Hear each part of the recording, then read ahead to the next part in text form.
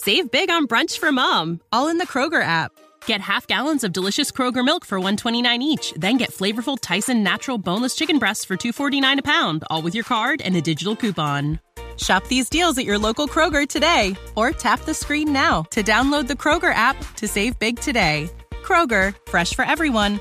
Prices and product availability subject to change. Restrictions apply. See site for details.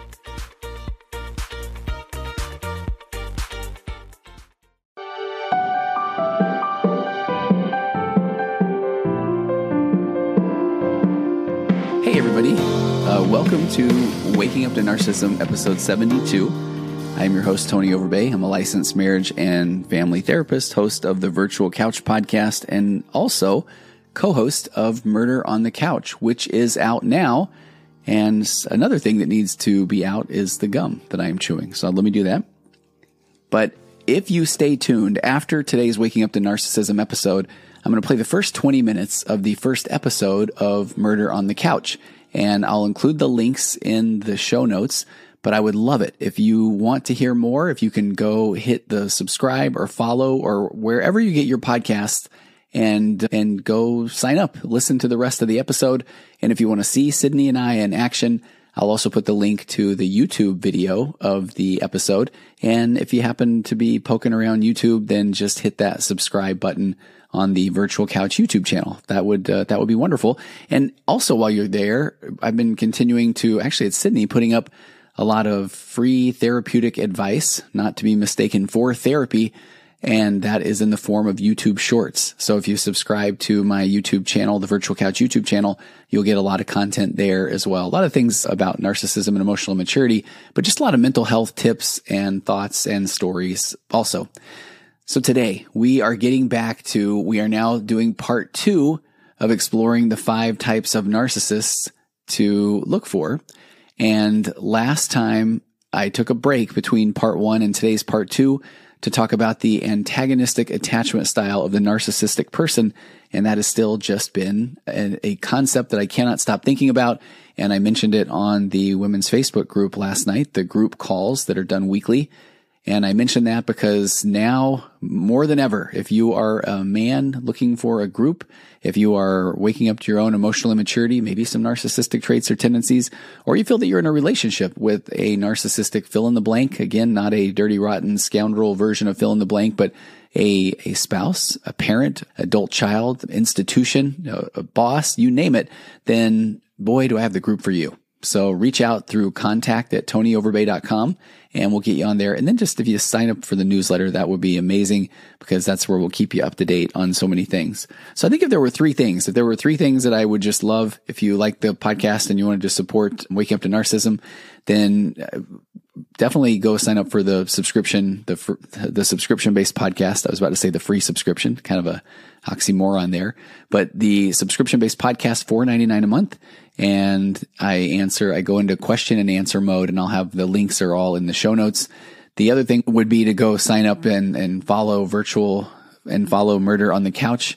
And I guess the third thing would be to be nice to each other, especially yourself. Give yourself a lot of grace and kindness and do the deep breathing thing, do some mindfulness, put a pause in before you have responses, whether it's to the tiny narcissists in your life, aka kids, or maybe the larger narcissists or emotionally immature people in your life, which could again be spouses, bosses, adult children, friends, neighbors, countrymen, you name it. But let's get to today's episode. So again, part 2 of looking at the 5 types of narcissists. And just for fun, I've been playing around with artificial intelligence, ChatGPT, and I just asked, what is the Greek story of narcissist? I just thought it would be fun to just jump back in and let's talk about the history of narcissism, because we're talking about the 5 types of narcissists. And I think what is pretty interesting is where we get pretty far away from the diagnostic and statistical manuals diagnosis criteria of narcissistic personality disorder when we start talking about narcissistic traits and tendencies, which is why I just go so big on the concepts around emotional immaturity. Because if you just go with the story, the Greek story of Narcissus is a mythological tale about a young man named Narcissus who was known for his exceptional beauty. The story goes that Narcissus was walking through the woods one day when he came across a pool of water. As he leaned over to take a drink, he saw his reflection in the water and he became enamored with his own beauty. Narcissus became so obsessed with his reflection that he refused to leave the pool, gazing at his image for hours on end, and he was so entranced by his own reflection that he forgot to eat or drink and eventually wasted away and died by the side of the pool. So according to the myth, the gods took pity on Narcissus and transformed his body into a beautiful flower, which was later named the Narcissist. The story of Narcissus is often seen as a cautionary tale about the dangers of vanity and self-obsession. It has become a popular metaphor for the concept of narcissism, which is named after the character of Narcissus and refers to excessive self-love and self-absorption. So I think you can see where the tie-in, though, is when we are talking about extreme emotional immaturity, then it comes across as looking self-absorbed because it's definitely selfish. But instead of saying excessive self-love, I believe it's an absolute lack of self-love. So then the narcissistic person or the emotionally immature person doesn't even know what it feels like to love oneself. So they get their sense of self by exploiting and manipulating and sucking the life force out of other people.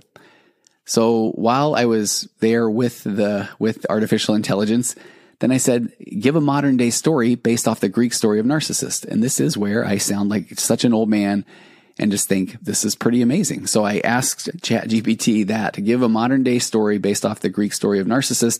And it did take about 3 or 4 seconds. So I can already see that at some point that is going to be a long time, that it's going to be watching a watched pot and thinking it's never going to boil.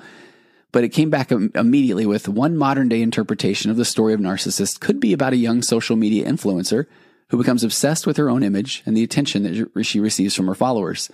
The influencer, named Sophia, spends hours every day taking selfies, applying filters, and crafting the perfect captions for her posts. She obsesses over her appearance, constantly checking her reflection in the mirror and comparing herself to other influencers in her field. As Sophia's following grows, she becomes increasingly fixated on her online persona, neglecting her relationships and other aspects of her life. She spends hours each day scrolling through her comments and responding to messages, basking in the praise and adoration of her fans. But eventually, Sophia's obsession with her own image begins to take a toll on her mental and physical health, and she becomes anxious and depressed when her posts don't receive as many likes as she had hoped. And her relationships with friends and family begin to suffer. So despite the negative effects of her obsession, Sophia is unable to pull away from the validation and attention she receives from her social media following. She becomes trapped in a cycle of self-obsession and narcissism, much like the character of Narcissus in the Greek myth. All of that was generated in just a couple of seconds from typing in a question about a modern day story based off of the Greek story of Narcissus. Artificial intelligence is coming, and it's pretty fascinating. It really is. It's something that I feel the more we can embrace and learn to use it as a tool and not be afraid of it, then that can really be a good thing. So let's get back to these types of narcissism, and where I left off last time was covering the antagonistic style, attachment style of the narcissist. And so there are 2 more that are left in this this is from the article of How Many Types of Narcissism Are There and How Can You Identify Them? And this is from the Psych Central article, which was medically reviewed by Jeffrey Ditzel and written by Courtney Teloian. And I will edit out my butchering of the first few versions of her last name. But we jump back in at number 3. We've already covered then in the first episode the overt narcissism. We also then talked about covert narcissism, and now we've hit on the antagonistic narcissistic style. So we have 2 left, and these are pretty fascinating. One, I think you maybe might not have heard of a lot of them, but the 4th one is communal narcissism. So communal narcissism is another type of overt narcissism, and it's usually seen as the opposite of antagonistic narcissism, where again, an antagonistic narcissism is based off of the biological concept of an antagonist, which needs another organism to survive. So it just drains or sucks the life force out, or uses the other organism as a way to then take the one-up position. But when we get to communal narcissism, someone with communal narcissism values fairness and is likely to see themselves, though, as altruistic. But research published in 2018 suggests that there's a gap between these beliefs and the person's behavior. So people with communal narcissism might become easily morally outraged. They might describe themselves as very empathetic and generous, and they may react strongly to things that they do see as unfair, but unfair meaning not going their way. Hard to then maintain that whole object relations or being able to maintain a connection or a relationship with somebody, even despite having a difference of opinion. So what makes the communal narcissism, the narcissist, different from genuine concern for the well-being of others? Courtney said that the key difference is that for people with communal narcissism, social power and self-importance are playing the major roles. So she said, for example, while communal narcissism might cause you to say and believe you have a strong moral code or care for others, you might not realize the way that you treat others doesn't really match up with your beliefs. I did a little bit more digging and I came up with a few more concepts around communal narcissism. The person does seek admiration and attention, but they're seeking the admiration and attention through the acts of generosity and selflessness. So it can seem like, but the person is a good person. And if you have a casual relationship with the person, it may truly seem like this is one of the most altruistic and selfless people that you know. And this is that ironic thing that I get so many emails about, direct messages about, of people that say, my spouse has everyone in the world fooled except for me. But then they start to say, so maybe what's wrong with me? Because I'm the one that doesn't think that everything that he's doing is coming from the place that he likes to think that it is, from this pure generosity and altruism.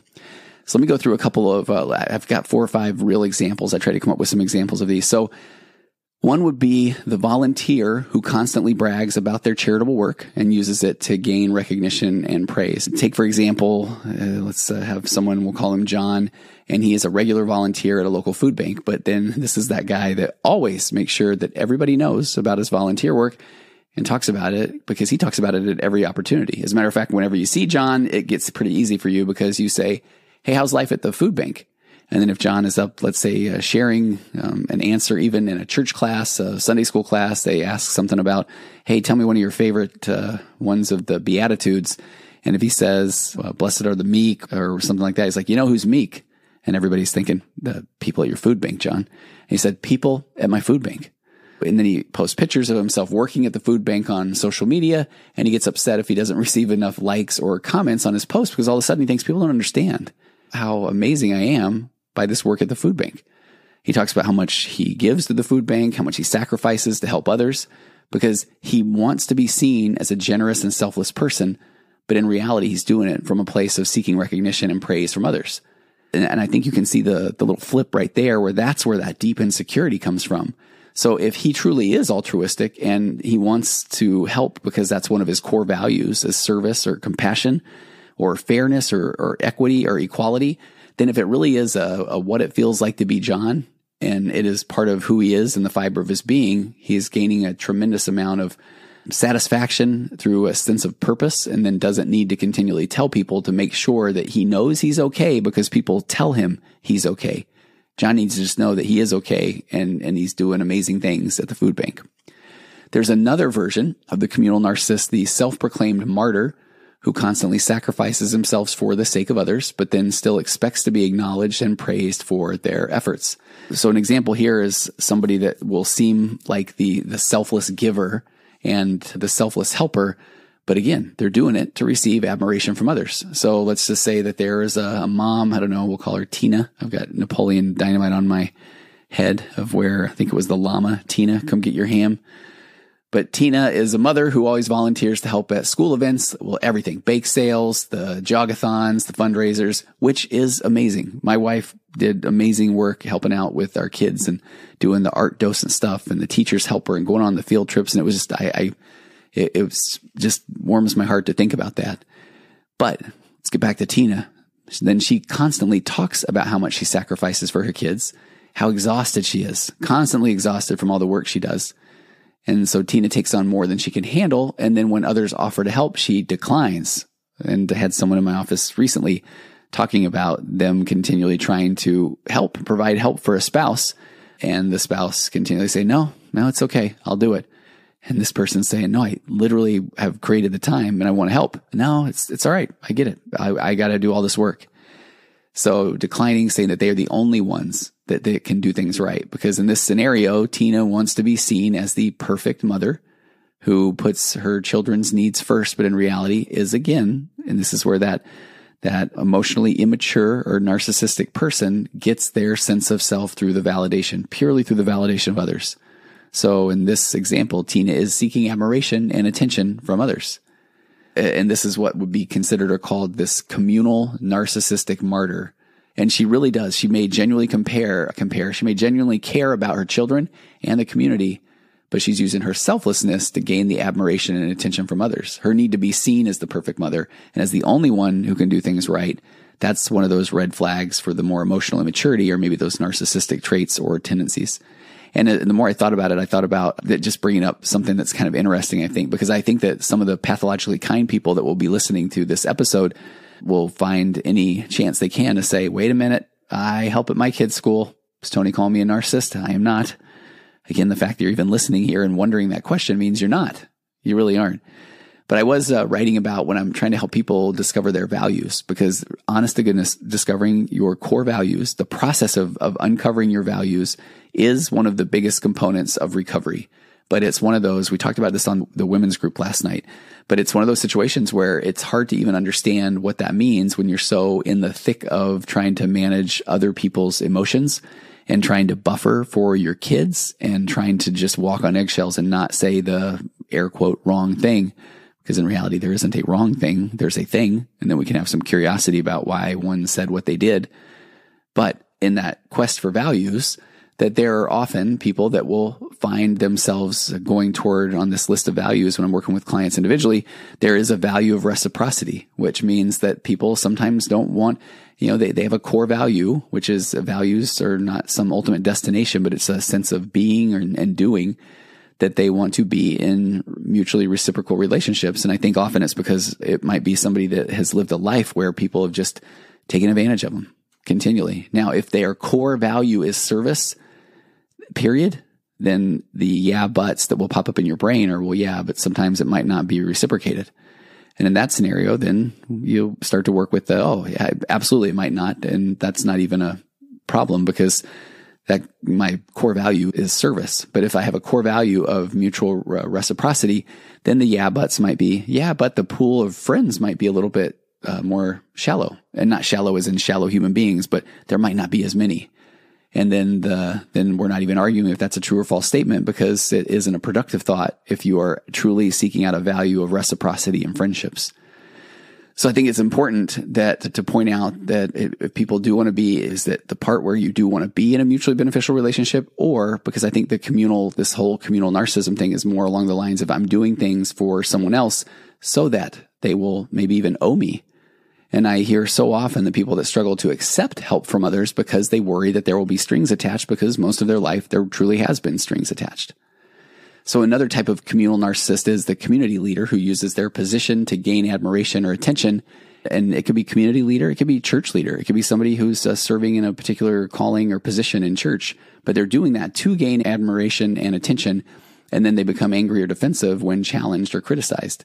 And I will tell you, honestly, I work a lot in the world of working with people that are in religious congregations. And I work with people that sometimes the concept is called leadership roulette, where they can have one person, an ecclesiastical leader, who is a very kind, empathetic person who is selfless and who says, I am here to help, period. And then there are others that will run into people, and that leader will say, you know what, this is what I think, and this is what you're supposed to do. God himself has told me that you need to knock it off. You need to not continue to go to counseling. You need to just pray and read your scriptures more. And if that doesn't work, something's wrong with you. So that can be really difficult. So that's the leader who uses their position to gain admiration or attention or control, and then they become angry or defensive when challenged. So there's another version of the communal narcissist that is the parent who uses their children's accomplishments to boost their own sense of self-worth and importance. And it's interesting because when I talk about my own emotional immaturity or waking up to those narcissistic traits or tendencies, some of these they start to hit a little bit close to home, because I really am very proud of the accomplishments of my children. And I do find myself wanting to share them. And sometimes I have to do that self-confrontation of, am I sharing because I want people to think I am a wonderful father because look at what my kids have done? Or is it because I'm excited and I feel from a healthy ego, which is, again, I talk about that concept so often, but a healthy ego is something that comes from within inside, and it's based off of real experience or real work. So honestly, sounds like a plug now, but the Murder on the Couch podcast is something where I never anticipated putting a true crime meets therapy podcast together with one of my daughters. And she's done the lion's share of the editing, the recording, putting content out. And it's really good. And I had such a fun time. And we've already been getting some feedback about our own back and forth or rapport and how much fun it is. So I am talking about that because I'm just so excited to share. And I think truthfully, it's in the hopes that maybe others will say, oh my gosh, not that I want to record a therapy meets true crime podcast with my daughter, but that it's a really neat experience to do things with your kids. And that takes a lot of work to build that. Look, then it sounds like I'm bragging, right? And I've put in all the hard work, folks. But it takes a lot of work to self-confront, to not make things about you, so you can provide that secure attachment to then hopefully help your kids start to recognize some of the things that they want to do, and not, this wasn't a me hammering her, you need to do this podcast with me, Sid. But if it's she likes true crime, what if we did a podcast together? And now it's been just an amazing opportunity for me to self-confront and say, at times I want to get in there and say, hey, we need to do it this often, and we need to put this release schedule out, and we need to, like I've tried to do with my podcast. But this is more of her journey. And so it's an opportunity for me to support, to build rapport, to bond, and also to self-confront and figure out what are the things that I need to learn from this experience. And one of those is to step back and let go of some of that control, even if that means that things might take a little bit longer or there might not be the consistency. And I don't even know if that's the case yet. So I love that concept. So the parent who uses their children's accomplishments to boost their own sense of self-worth and importance.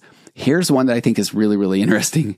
The therapist, I love that this is one of the examples that I was able to find. The therapist who constantly reminds clients of their own personal experiences and achievements to gain credibility and admiration.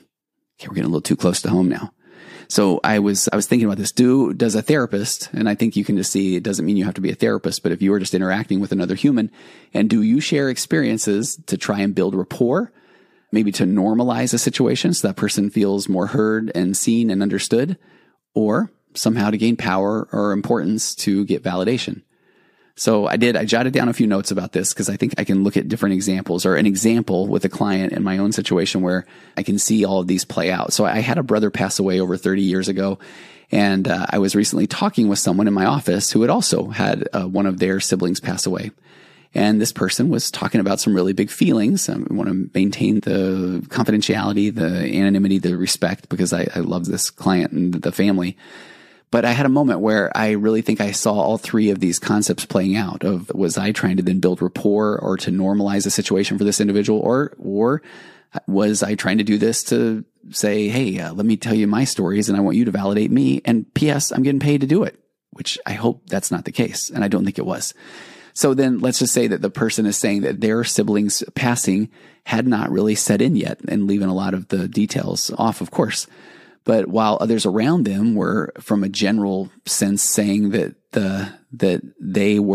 this passing had in fact set in, and if the person, my client then, so if I would have said, man, I've heard similar stories during times of grief and loss where there isn't one way to grieve, and that I really appreciated this person being in my office and being able to share these things because I really wanted to help this person feel a bit more, air quote, normal in the way that they're feeling, because I could understand that if they really felt like, why hasn't this thing just hit me like a ton of bricks yet when it has been all the people around me? Because then what's wrong with me? So at that point, then if I share with them that, man, you know what? I had a sibling pass away this 30 years ago. And I have to be honest, I really struggle with that as well. So not saying that I know exactly what you're going through, but I hear you.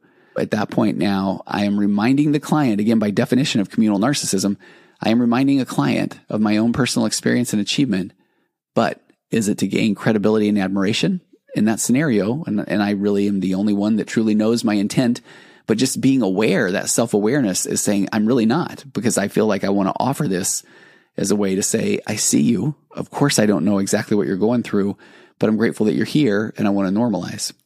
But having us both go through losing a sibling then at an early age, then might be more about a bond. But then in comes the communal narcissist. Then that would be me spending the next 10 minutes talking about when I got the news and what I did next, and then how I helped the others around me through the death of my brother. But then while I was doing that, I hadn't grieved it, and on, because in that moment, then I would have moved from trying to truly bond and help to I just took somebody coming into my office to process the passing of a loved one. And by the end, I have them now telling me that they are so sorry of what I went through 30 years ago and how strong I am. So in summary, this communal narcissist, they seek admiration and attention by portraying themselves as selfless and generous, and then using those qualities to gain status or recognition or their own validation. So we've got one more. The last type in these 5 types of narcissism, the malignant narcissist. This is the one we're more familiar with, I think. Narcissism can exist at different levels of severity, and malignant narcissism is a more severe form, and it can also cause more problems for the person living with it. So malignant narcissism is more closely connected then back to this overt or out there, over-the-top narcissism than covert. So somebody with malignant narcissism may have many common traits of just narcissistic personality disorder, like this strong need for praise, to be elevated above others. And in addition, malignant narcissists then often show up as vindictive. Some consider them, and this article talks about sadism, where they actually get enjoyment from the pain of others. And that can just be really difficult to understand from the pathologically kind people, which will probably be most of the people listening to this episode. But then you're looking at it through your lens or what it feels like to be you. But then there are others that then you almost see this, I don't want to say a gleam in their eye, but when something really hurts for somebody. And sometimes you see this malignant version of narcissism say, well, good. I think it should hurt because I don't like what you did. Aggression often comes out in aggression and interacting with other people. And then paranoia. It's really interesting. The malignant narcissists, you can also find some tie-ins there to things like conspiracy theorists, people that are, this heightened paranoia about the worry or potential threats, because then they are going to aggressively try to make sense of things and then make sure that this is a zero-sum game. Either I am right, which means you are wrong because we both can't share the same opinion. That paranoia, this heightened worry, and then with that malignant narcissism, then to really make someone else feel bad and put them down with that aggression and that interacting with other people. What's interesting too, and one of these days I'll get more into things like psychopaths and sociopaths, but then also some of the other traits that are in line with things like antisocial personality disorder. So someone with malignant narcissism will share a lot of those traits of antisocial personality disorder, which means that somebody with malignant narcissism could be more likely to experience legal trouble or even start getting involved in substance abuse disorders. Courtney talked about a small study that involved people with borderline personality disorder, and those with malignant narcissism actually had a harder time reducing anxiety and gaining a better ability to function in day-to-day life than those people with borderline. And the call of the borderline, there's a pretty popular book that I have often kept on my shelf that's called I Hate You, Don't Leave Me. But yet malignant narcissism can actually have a harder time reducing anxiety than borderline. I came up with a couple of examples of just good old malignant narcissism. And it's interesting because some of the ones I found, I did actually on one of these, I turned to ChatGPT, again, artificial intelligence for the win.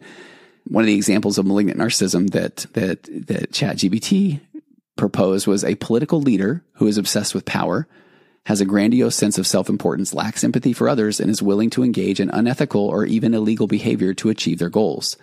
This leader may use their charisma and manipulative tactics to gain support from the public and maintain their grip on power, even at the expense of the well-being of the people that they govern. And I really do, not to get political, but I feel like a lot of people that are maybe have more of those narcissistic traits or tendencies or emotional immaturity could find themselves in positions of power, especially political power, because not wanting to get overly political, but there have been some political leaders that I have found to be very, very incredibly narcissistic, to the point where books have been written about some of these political leaders and their narcissism. And from my chair as a person who works with the narcissistic trait tendencies population, that when I watch someone say something in the moment, and they say it, and they immediately take a one-up position on everybody else around them. They don't take ownership of what they've done. And then they move on to the next city or the next topic or the next subject. And now here's a completely different message. And again, no accountability. Anyway, then I can start to look at this and say, oh, that is such the trappings of narcissism. But I remember a client of mine coming in one time and who had no idea about what narcissistic traits or tendencies or personality disorder was. And they were referring to this political leader and they were saying, but the person said it. And what they said from a position of power and authority, so they wouldn't lie because they are a politician. And I remember having a little bit of a pit in my stomach and mixed with an aha moment of, oh man, yeah, what it feels like to be me is someone who works in this world of emotional immaturity and narcissism and sees, I feel clearly, some people that do not take ownership of things even when they are in video and they are in print. But then to somebody else, they're trying to make sense of it. And they're saying, well, if they said one thing one time and another thing the other time, then there must be a reason, because they wouldn't not tell the truth. As a matter of fact, there might even be a hidden code in there somewhere. And so that's where even some of the things like the paranoia and the conspiracy theories and that sort of thing come into play. So a couple other examples of the malignant narcissism: an abusive partner who uses their charm and charisma to control and manipulate their partner, isolating them from family and friends and gaslighting them into believing that their abusive behavior is justified. That kind of that siren song or clinical, these real common examples of just true narcissism. Because in that partner, the malignant narcissist may have this sense of entitlement, but then they also have a lack of empathy for their partner's feelings, and they view them only as objects to be controlled or exploited for their benefit, because that is how they get their sense of self, their narcissistic supply. Or, you can see that if we're talking about this in politics, then it can also easily translate over into the business world, and a successful business executive maybe who puts their interests and desires above those of their employees, and they exploit and they manipulate things for their own gain. So this executive then would also lack empathy for the struggles or the concerns that their employees, the people that are literally doing the work to maybe make them the money, so that the leader is willing to engage in unethical or even illegal behavior to maintain their position or power or influence. And then what do? Then they gaslight, manipulate, use manipulation tactics to deflect criticism and maintain their image as a successful and admired leader. And I'll just kind of throw out there, boy, if you've ever looked into the Theranos case, and there's a couple of good documentaries out there, but there's a series on Hulu about that. And that is where I feel like just is such an example of that business executive who does things for their own benefit. That's all the time we have today. But thanks for joining me on this part 2 of 2. And we've now covered these 5 types of narcissism. And if you want to hang on a little bit here, what I'm going to do is I'm going to play the first 20 or so minutes of episode 1 of Murder on the Couch with my daughter, Sydney. And it would mean the world if you would go subscribe, sign up where you listen to podcasts on YouTube. And I just really appreciate the support and would love to get your feedback on those platforms as well. And continue to send in your questions, your comments. I've got a lot of good stories and questions. So I want you to know the people that are sending those in, I love reading them, and I love it. They break my heart, but I appreciate the time and effort that people spend in sending me their ahas, their waking up, their stories, they're laying them all out. I would love to do just a whole other podcast that's nothing but narcissist stories. I need to go find the name for that one and trademark that right away.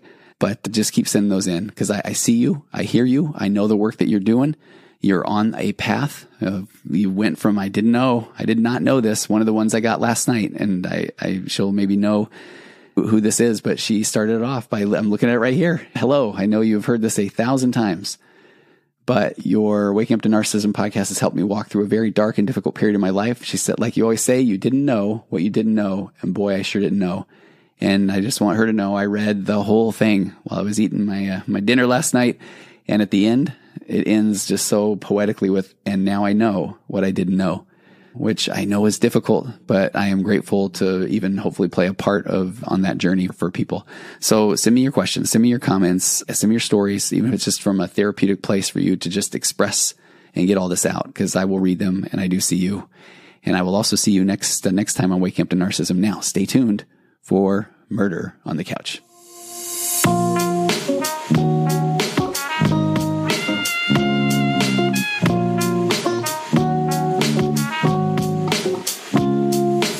Hey, Sid. Hey, Dad. Welcome to no. Nope. Are you kidding me right now? Are you serious? I'm the pro. Do you care about this podcast at all? I've only done 400 other podcasts in my life. Okay. Welcome to. Okay, look at you, pro, right? Hey, everybody. Welcome to Murder on the Couch. I am your host. I think I'm the co-host. We're both co-hosts. But I like you being the host. Okay, I'm the host. This is your host, Sydney Overbay. And this is Tony Overbay. I'm so used to going into the whole spiel. I'm a licensed marriage and family therapist, a certified mindful habit coach, all that stuff. And I'm a college dropout. But a world traveler, nonetheless.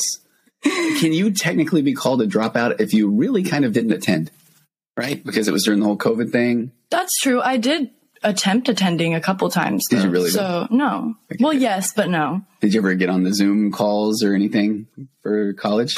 I would bring my laptop into the car And then I would just drive around while the Zoom was just playing. So you were attending technically. I was attending. Was that in your height of your DoorDash days? So were you, yeah. See, you were I was working. She was Look at working. that. She's working hard while she's going to school. Mm-hmm. And then just... Never again. We're excited to bring you True Crime Meets Therapy. Exactly. So you're going to get the insight of a therapist. A real life therapist. And the insight of someone who needs therapy. That's true. So this is going to be really exciting. And then the format, which I am so excited about, is I am not going to prepare at all. So these stories are going to be new to me, which I'm really excited about that. No, yeah. I have been doing so much research on this case. I've read every article. I've gone to every corner, and it's crazy. Okay. It's really insane. Because what are we talking about today? What's the case? We are going to be talking about the disappearance and then dismemberment of Abby Choi.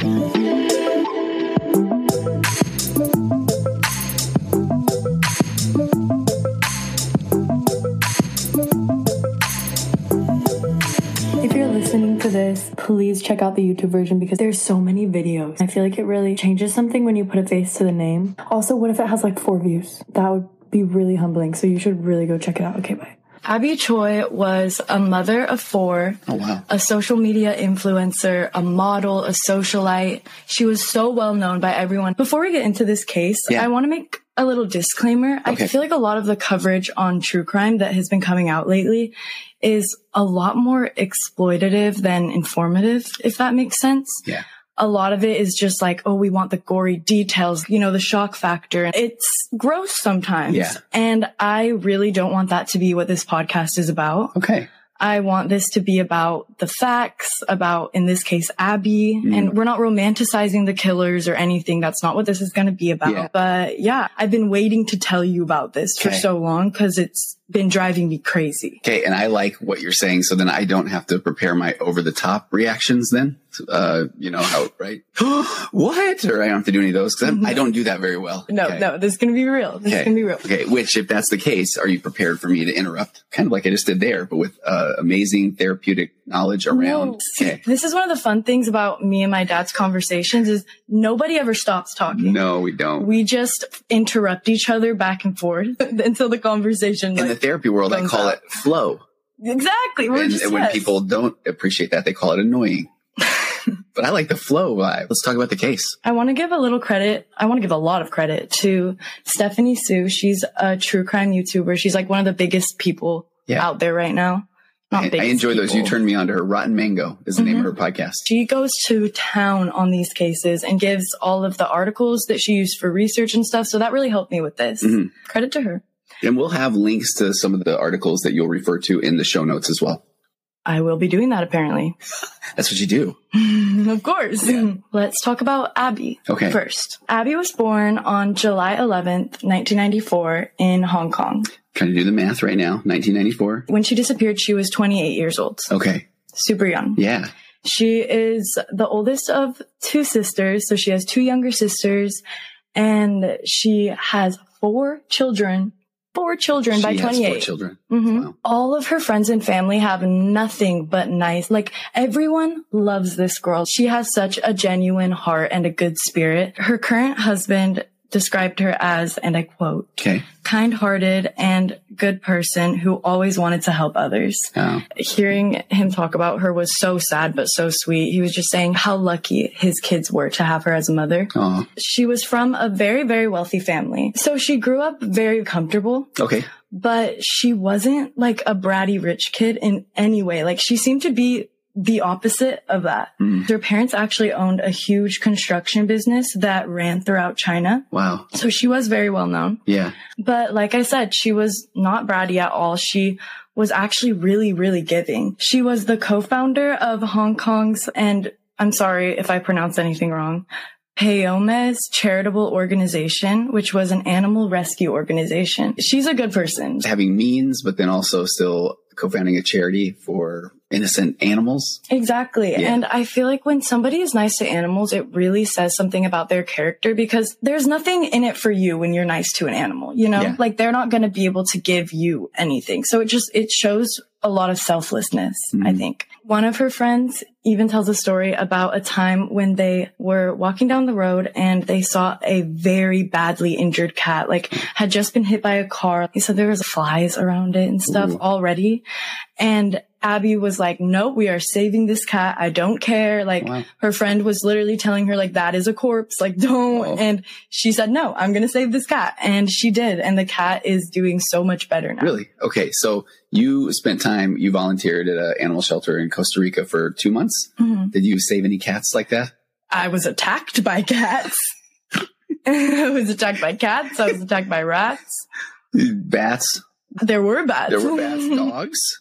But what was that like though? All of the volunteers that would come in and out, they were all such good people. Like you don't really catch like a crappy person volunteering at an animal shelter. No, but just like what's in it for them? Exactly. Right? Yeah.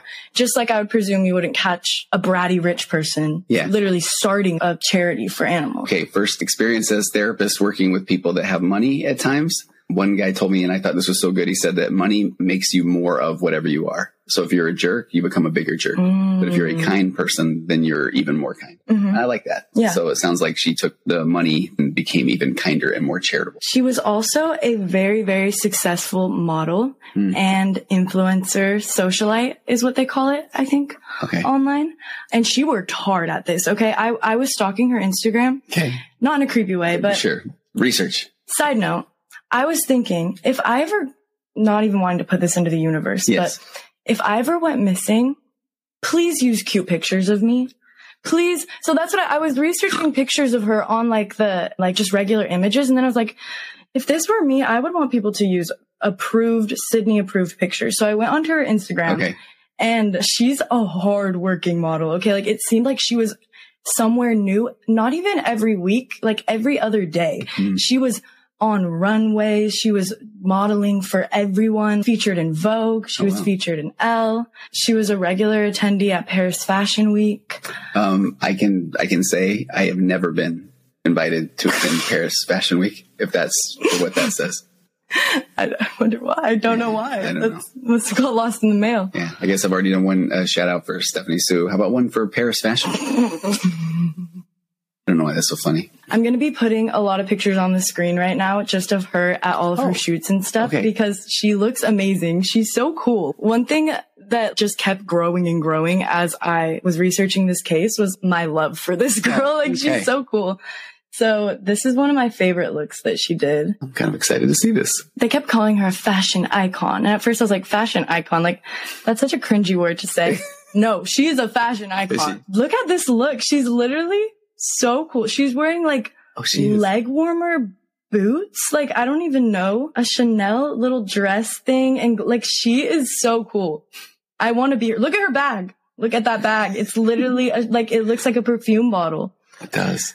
The things she's involved in designing are so sick. There's so many pictures of her with animals in nature, doing arts and painting and drawing. She just seemed really talented. She's living a life. Yeah. I'm probably going to cut this out. Okay. But there was this one picture that I found on her Instagram and look how she's sitting. I literally am I'm the only person that I know who sits like that. I'll put it up on the screen. Please do. You must keep that in because I've literally talked to your mom about how do you do that? Because I think I would pop every leg and every tendon in my body doing that on a hard chair, no less. Knees of steel. Now, last February 14th, the middle of March right now. So not last year, but this year, February 14th, Valentine's Day. Valentine's Day, just a few weeks ago. Wow. She posted her last Instagram post. And it was a repost of her on the cover of La Officielle magazine. I don't know. One of my favorites. It's been featured there many times. And they titled her one of the most sought out influencers in the industry. Wow. So her career was booming. Really she was getting bigger and bigger every day. And she was 28. Okay. Only 28 years old. There's a theory. Some believe in psychology. Around 27 is when you start really taking off in life. Athletes are at their prime at 27. So I wonder if that's an influencer thing as well. So she's She's in her prime. Little did anyone know she would disappear just like 10 days after that. Wow. So first I'm going to take you to the crime scene before we really get into it. Okay. So this was February 24th. Police finally get enough information to go investigate. Abby's been missing for 3 days at this point. Oh, okay. So police go to investigate this creepy apartment on the bottom of 3 floors in Lung Mae Tsuen, a seaside village in Hong Kong. Seaside, so I'm sure it was pretty nice, I would imagine. Yes, it was nice. It was like a very public, really popular area. Yeah. And immediately as the police pulled up, they knew that something was wrong because the house was so creepy. Okay. There were long black tarps covering all of the windows and all of the entrances. Okay. Neighbors also had been sussed out for weeks before this. I know what that means. They were suspicious. The neighbors said that they'd never seen anyone spend the night at this house, but they just kept seeing people kind of show up and leave. And they saw this old man who was just like chain smoking on the side. Okay. He looked stressed out, but nobody knew who he was at this point. So the police open the door and the floors are covered in plastic. That's not good. I mean, unless they're painting the ceiling. The ceiling was not being painted, I can confirm. Okay. The house was completely empty. So no furniture, no anything like that? 0 furniture. Okay, now this is really creepy. As they walk deeper into the apartment, they are faced with what one article describes as a human butcher shop. Oh. Upon further investigation, police found Abby's remains not only in the fridge, but also cooked into 2 pots of soup. Oh, wow. With carrots and radishes. I don't even know what to say. Absolutely not. Yeah. There's nothing to say. Now, who would want to do this to such a kind, good-hearted mother of 4? What if I told you that it was not only the father of her own 2 children, but his entire family? Oh. And not only that, but what if I told you this entire family was living under the roof of a luxury apartment that Abby bought them herself? Okay, I was already kind of stumped a few minutes ago, but I don't even know what to say to that. Yeah. I mean, they couldn't. Yeah, it's insane. All right. It really is. She bought them the place they're living in. Yes. And then they not only murder her, right? And it was a month ago. I feel like the best way to understand this case is to start with Abby's ex-in-laws, the Kwong family. Okay. They are shady as fuck, let me tell you. Okay. But just laying it out first so you can kind of like get a feel for like a family tree here. almost? Yeah, a little family tree moment. So first we have Kwong Kwao. He is the father-in-law, the ex-father-in-law of Abby. And he's married to Jenny Lee. Okay.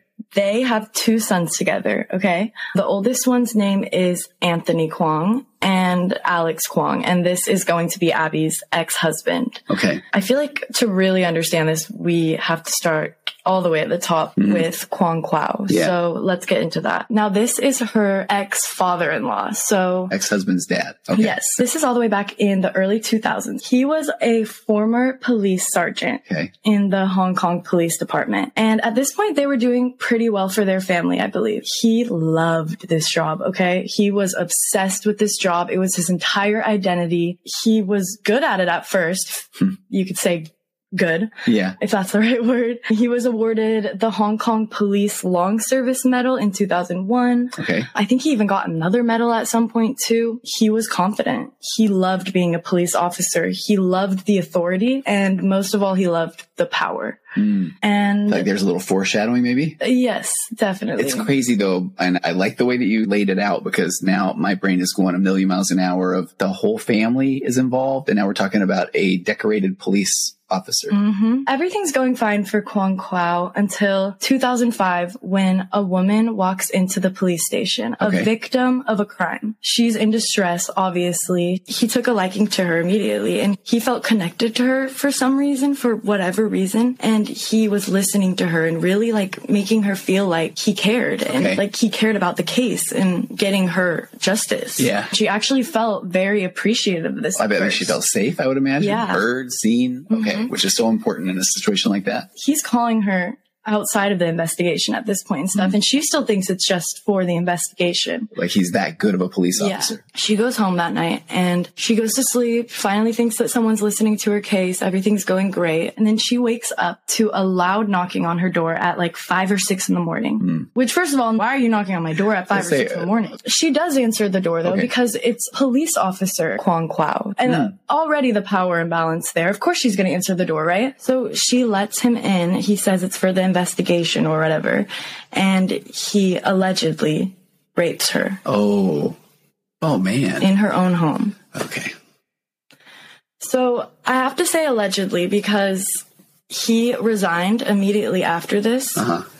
So that there wouldn't be an investigation? Charges were dropped. They were. Okay. Almost exactly. Like, and again, allegedly, hypothetically, there could have been a deal made, or you quit and we let this thing go, or who knows? Yeah, who knows? Yeah. But it's pretty suspicious that as somebody who was so in love with this job, it was his entire identity, for him to resign immediately after, I don't know, it's just kind of suspicious to me. So alleged, but it seems a little fishy. Very fishy. This was all the way in 2005. She had nothing to gain from condemning a police officer. I see. As a woman, I don't see what she would have gotten out of that. And just the fact that he didn't even try to defend it when this job was his entire life is very suspicious to me. So then all of a sudden he just quits. Yeah, he quits the one thing that gave him like character. Again, alleged, but I can only imagine, what do you say that, I just ran over there at 5 in the morning. Yeah, exactly. To give her an update? Like, what update? Yeah. They and it's like, waited. If he had one, then he would have had a defense. Yeah. It just doesn't make sense. The abuse of power, by the way. Oh my gosh. I mean, because that stuff, when somebody's that vulnerable and open, and then you trust and you feel heard and understood, and because in my world of therapy, you get these things where people make claims against therapists, and you get a monthly update, and every therapist, I think, will go check out what the accusations are, and they're almost always someone ended up having an affair or sex with their client. Wow. And they lose their license, they get fined, because it's like, here's this person that is opening up and vulnerable and trusting you. And then here's this therapist that's saying, I feel a connection. That's right. The power imbalance. Yeah, the power imbalance is bad. Is crazy. And just to re-traumatize this girl who's already been through something so traumatizing, to make her feel safe. Yeah. And then to take advantage of that. It's absolutely repulsive. I couldn't even believe that. No, that is bad. He resigns, the charges are dropped, and he basically just never tries to get a job again. His life kind of just plateaus from there. He doesn't want a job. He doesn't try to get one, according to all the online records. It seems that he just felt as though he was entitled to the world, but he didn't have to work for it. I feel like has to be some form of narcissism that runs through the Kwong family, because they think they are gods. And it's like, bro, what? You literally assaulted someone. Wait, let's jump into the old therapy world, because I work with, a big population of narcissistic personality disorder, people that struggle with that. And there's a concept called confabulation, which is the narcissist is creating a new narrative of what really happened in real time, so that it couldn't have been them. So that's where I feel like, somebody might resign, but it isn't because they did anything wrong. It's because they are the ones, people don't understand them. They go victim status, Yeah, of course he wouldn't fight it, because he knew that he would be wrong deep down. So and then why would he try to get a job when now he thinks everybody's against him? And, what's he going to do? And it's just a way for that person to still justify their behavior. So 4 years of unemployment pass on his part. And then he becomes essentially Abby Choi's sugar baby. Let me explain. Okay. In 2009, Abby Choi meets Alex Kwong. So she's about 15 then at this point? Okay. She's 15 years old. He's also 15. Okay. And Alex Kwong is Kwong Kwao's son, as we know. We can assume that Kwong Kwao was pretty excited when they met, because Abby Choi was from a very, very wealthy family. Of course, we don't know all the details and facts about that, but with what ends up happening, suspicious on his part and on Alex Kwong's part. So they stay together for 3 years, and then they get married at age 18. Ooh, that's young. And then they pop out a baby within the same year, when they were only 18 years old. So very, very young marriage. Yeah. Never do that, anybody. Don't get married at 18. Do you know how old your mom and I were? Oh, what? She was 19. How dare you? Hope she wasn't a child. Yeah, where are you going with this? I was 20. Sid. 20. Did you know that? No, I didn't actually. Yeah. No, we thought. Wait, really? Yeah. I just set in. I thought you were like 24, honestly. No. Wow. I was 20. She was 19. I had full head of hair. I had as much hair as I had ever had in my entire life. Mm-hmm. But we really did think we were old. Okay. I got it. If you're balding, marry young. Okay. Honestly, that is the more you know. Because she was like, I caught her on my way down and her way up. Yeah. So you guys met in the middle, but then it was just you were winning. Talk about power imbalance. Yeah. No, that was probably one of the greatest timing I've ever had in my entire life. That and the first Black Friday where I ever got like a Nintendo when we went to Walmart like at 2 a.m. Those two things are some of the greatest timing that I've ever had in my entire life. You did not just relate your marriage to it. Let me call Mom right now. Let's see what she has to say. Do you know how old I am right now? Ooh, 70? Okay. What? You do not think I'm 70. But yeah, so they got married at 18 though. So, I mean, that's really, really young. He was really excited because Abby Choi's parents, they were very wealthy. And Abby was also wealthy herself. She ended up having a net worth of...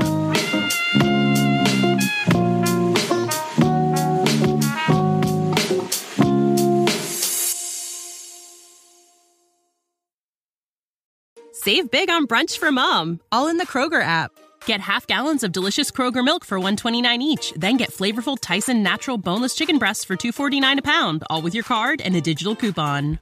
Shop these deals at your local Kroger today, or tap the screen now to download the Kroger app to save big today. Kroger, fresh for everyone.